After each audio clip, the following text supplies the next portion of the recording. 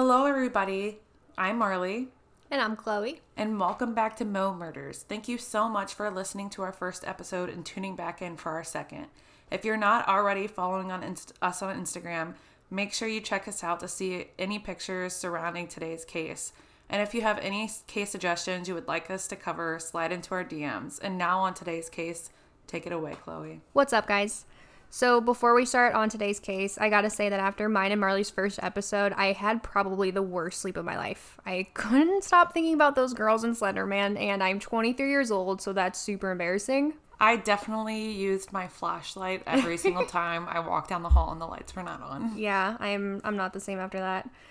Marley, the case that we're covering today is something that I really debated on sharing because of, honestly, just how uncomfortable and vile it is. But then again, that's what we're here for. So, with that, I'm going to jump into it. I'm so excited. I know.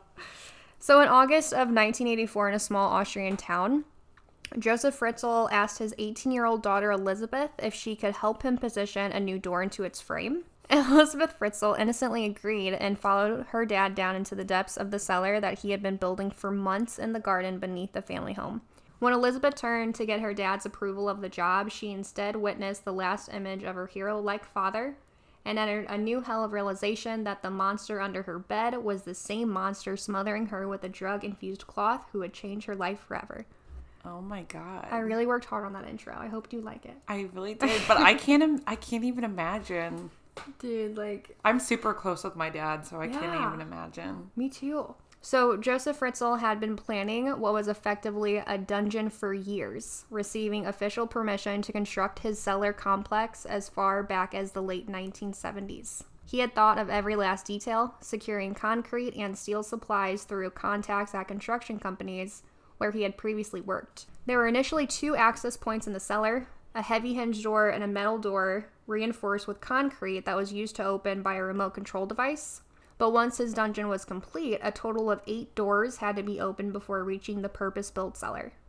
The final door before the darkness of the tomb-like cellar was the one that Elisabeth herself helped him to install.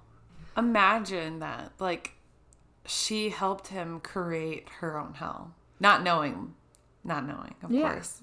Like, I would help my dad with anything, really. Yeah. I'd help my dad bury a dead body. I really would, because your dad, it's your hero. But obviously it was easy enough to instigate. Elisabeth had threatened to run away many, many times before. More than once she had been hauled back to the family home by the police or her father in an attempt to run away. So when Elisabeth disappeared from one day to the next, he told friends and family that she had run off to join a cult, and of course they all believed him. Damn. So in reality, she was living under their feet beneath the garden where he and the rest of the family enjoyed barbecues for the summer. Years later, when he expanded the underground accommodation, he built a swimming pool upstairs as a cover-up for the amount of earth he was having to drag up. Later, when they splashed in the pool, the family did so above Elizabeth's prison. How far underground was it? I don't know the exact, dimensions of it. But it was deep enough down for a swimming pool to be on top of it? Wow. Yeah. So obviously the horror for Elisabeth was unrelenting. It was cold. It was damp. The rats, which she was sometimes forced to catch with her bare hands. The water that ran off the walls in such large quantities, she had to use towels to soak it up. It was said that during the summer, when the place turned into an intolerable sweaty sauna, was the absolute worst time of the year. I bet. Yeah. I hate being hot. I can't imagine being in a sauna 24 hours a day. I just can't even imagine, what's going through her head. At first, Fritzl strapped up her arms and then tied them behind her back with an iron chain, which he then secured the metal posts behind her bed. She could only move approximately half a meter from each side.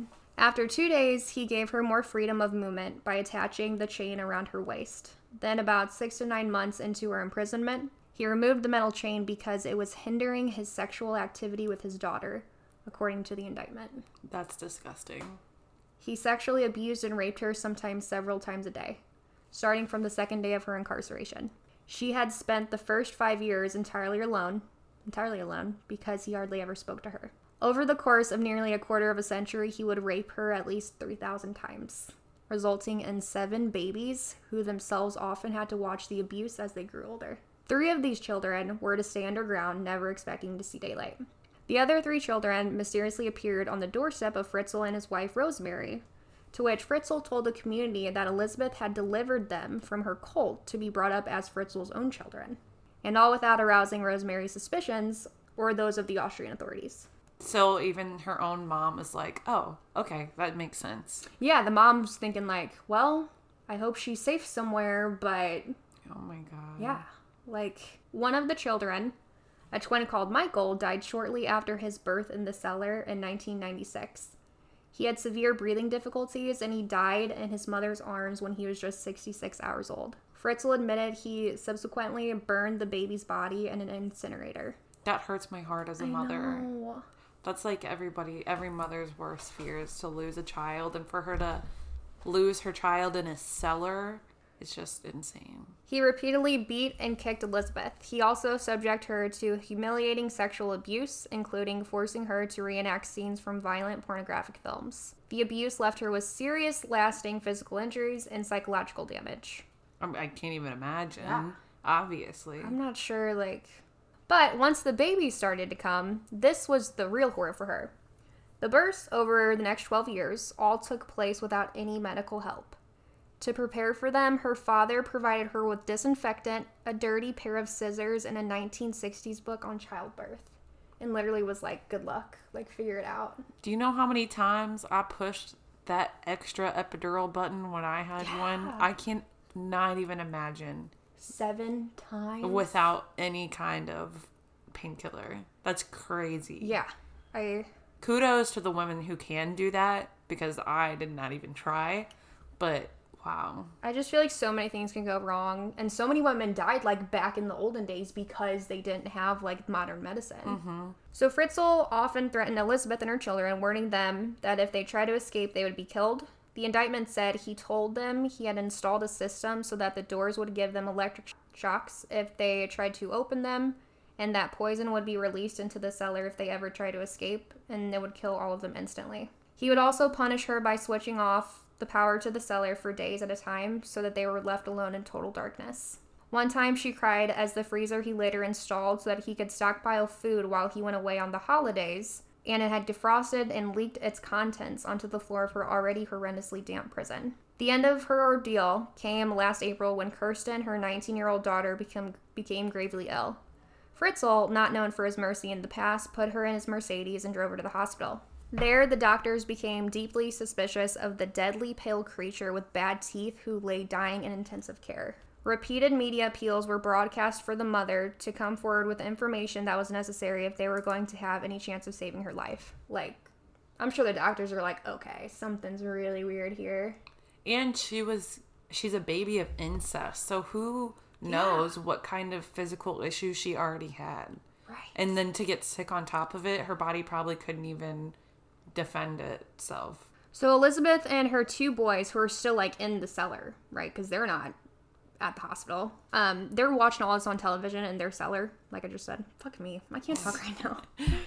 Elisabeth and her 2 boys viewed all this on the television that was on, while they were in the cellar, obviously.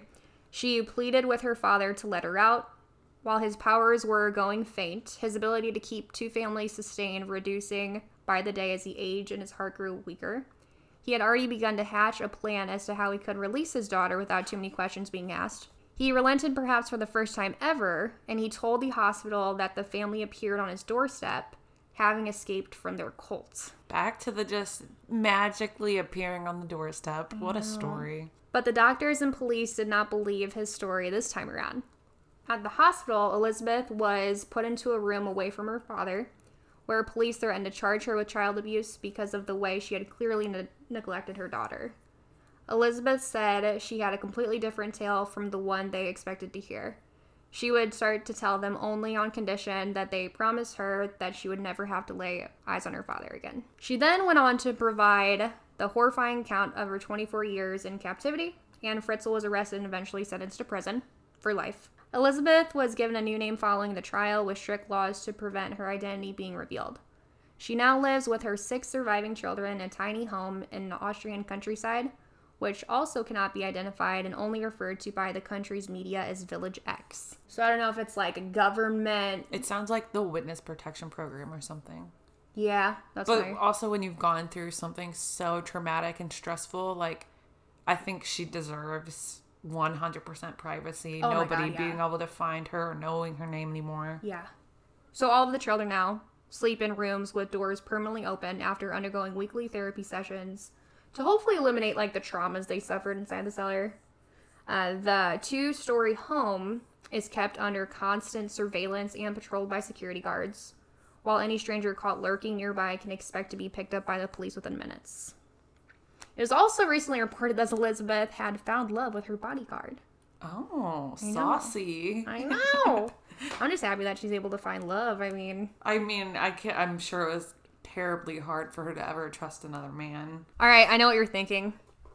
I went by that episode really quick, and I did. I looked at the timer. I read that in like 10 minutes. And Marley, yours was like, I don't know, how long was yours? I think like 15.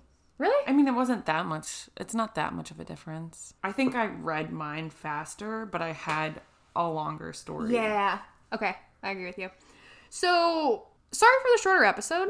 I haven't been listening to true crime for the past 2 years like Marley has, so I don't really know how to script an episode. Also, here's honestly what's going on.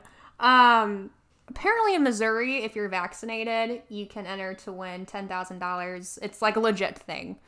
And you just gotta show proof that you're chipped and you're... No, I shouldn't put that. You just gotta show that you're vaccinated, and it's legit. They pick people like every single week for like 6 weeks. You get 10 grand. So I woke up this morning to a message saying that I had won, and I was super excited. And I'm calling all my friends, she called my family. me, and she literally is like, dude, I won $10,000. $10,000, man. Like, and I'm crying, happy tears. And I'm still drunk from last night, by the way, too. So, like, that's the best good morning hangover message ever. And the guy I messaged the people, because they were like, yeah, you got to get in contact with an agent. And this looks so legit. Like, I'm crying happy tears. $10,000. You can do a lot with $10,000. And next thing you know, fast forward an hour later, and I'm crying on the phone with this Indian lady from Equifax because someone tried stealing my identity. And it's just been a crazy morning, okay? So, long story short, she did not win $10,000. Yeah, long story short, in fact, I lost $20 because now I'm paying a company $20 to secure my information. So talk about true crime. That's some true crime. That's today's true crime. So this episode was not what I thought it was going to be. Neither was my morning, but next week will be better. If you look out for Chloe's episode 4, we're going to promise 30 minutes for that one. Yes, 30 minutes, and I'll make it really good. Like, really, really good.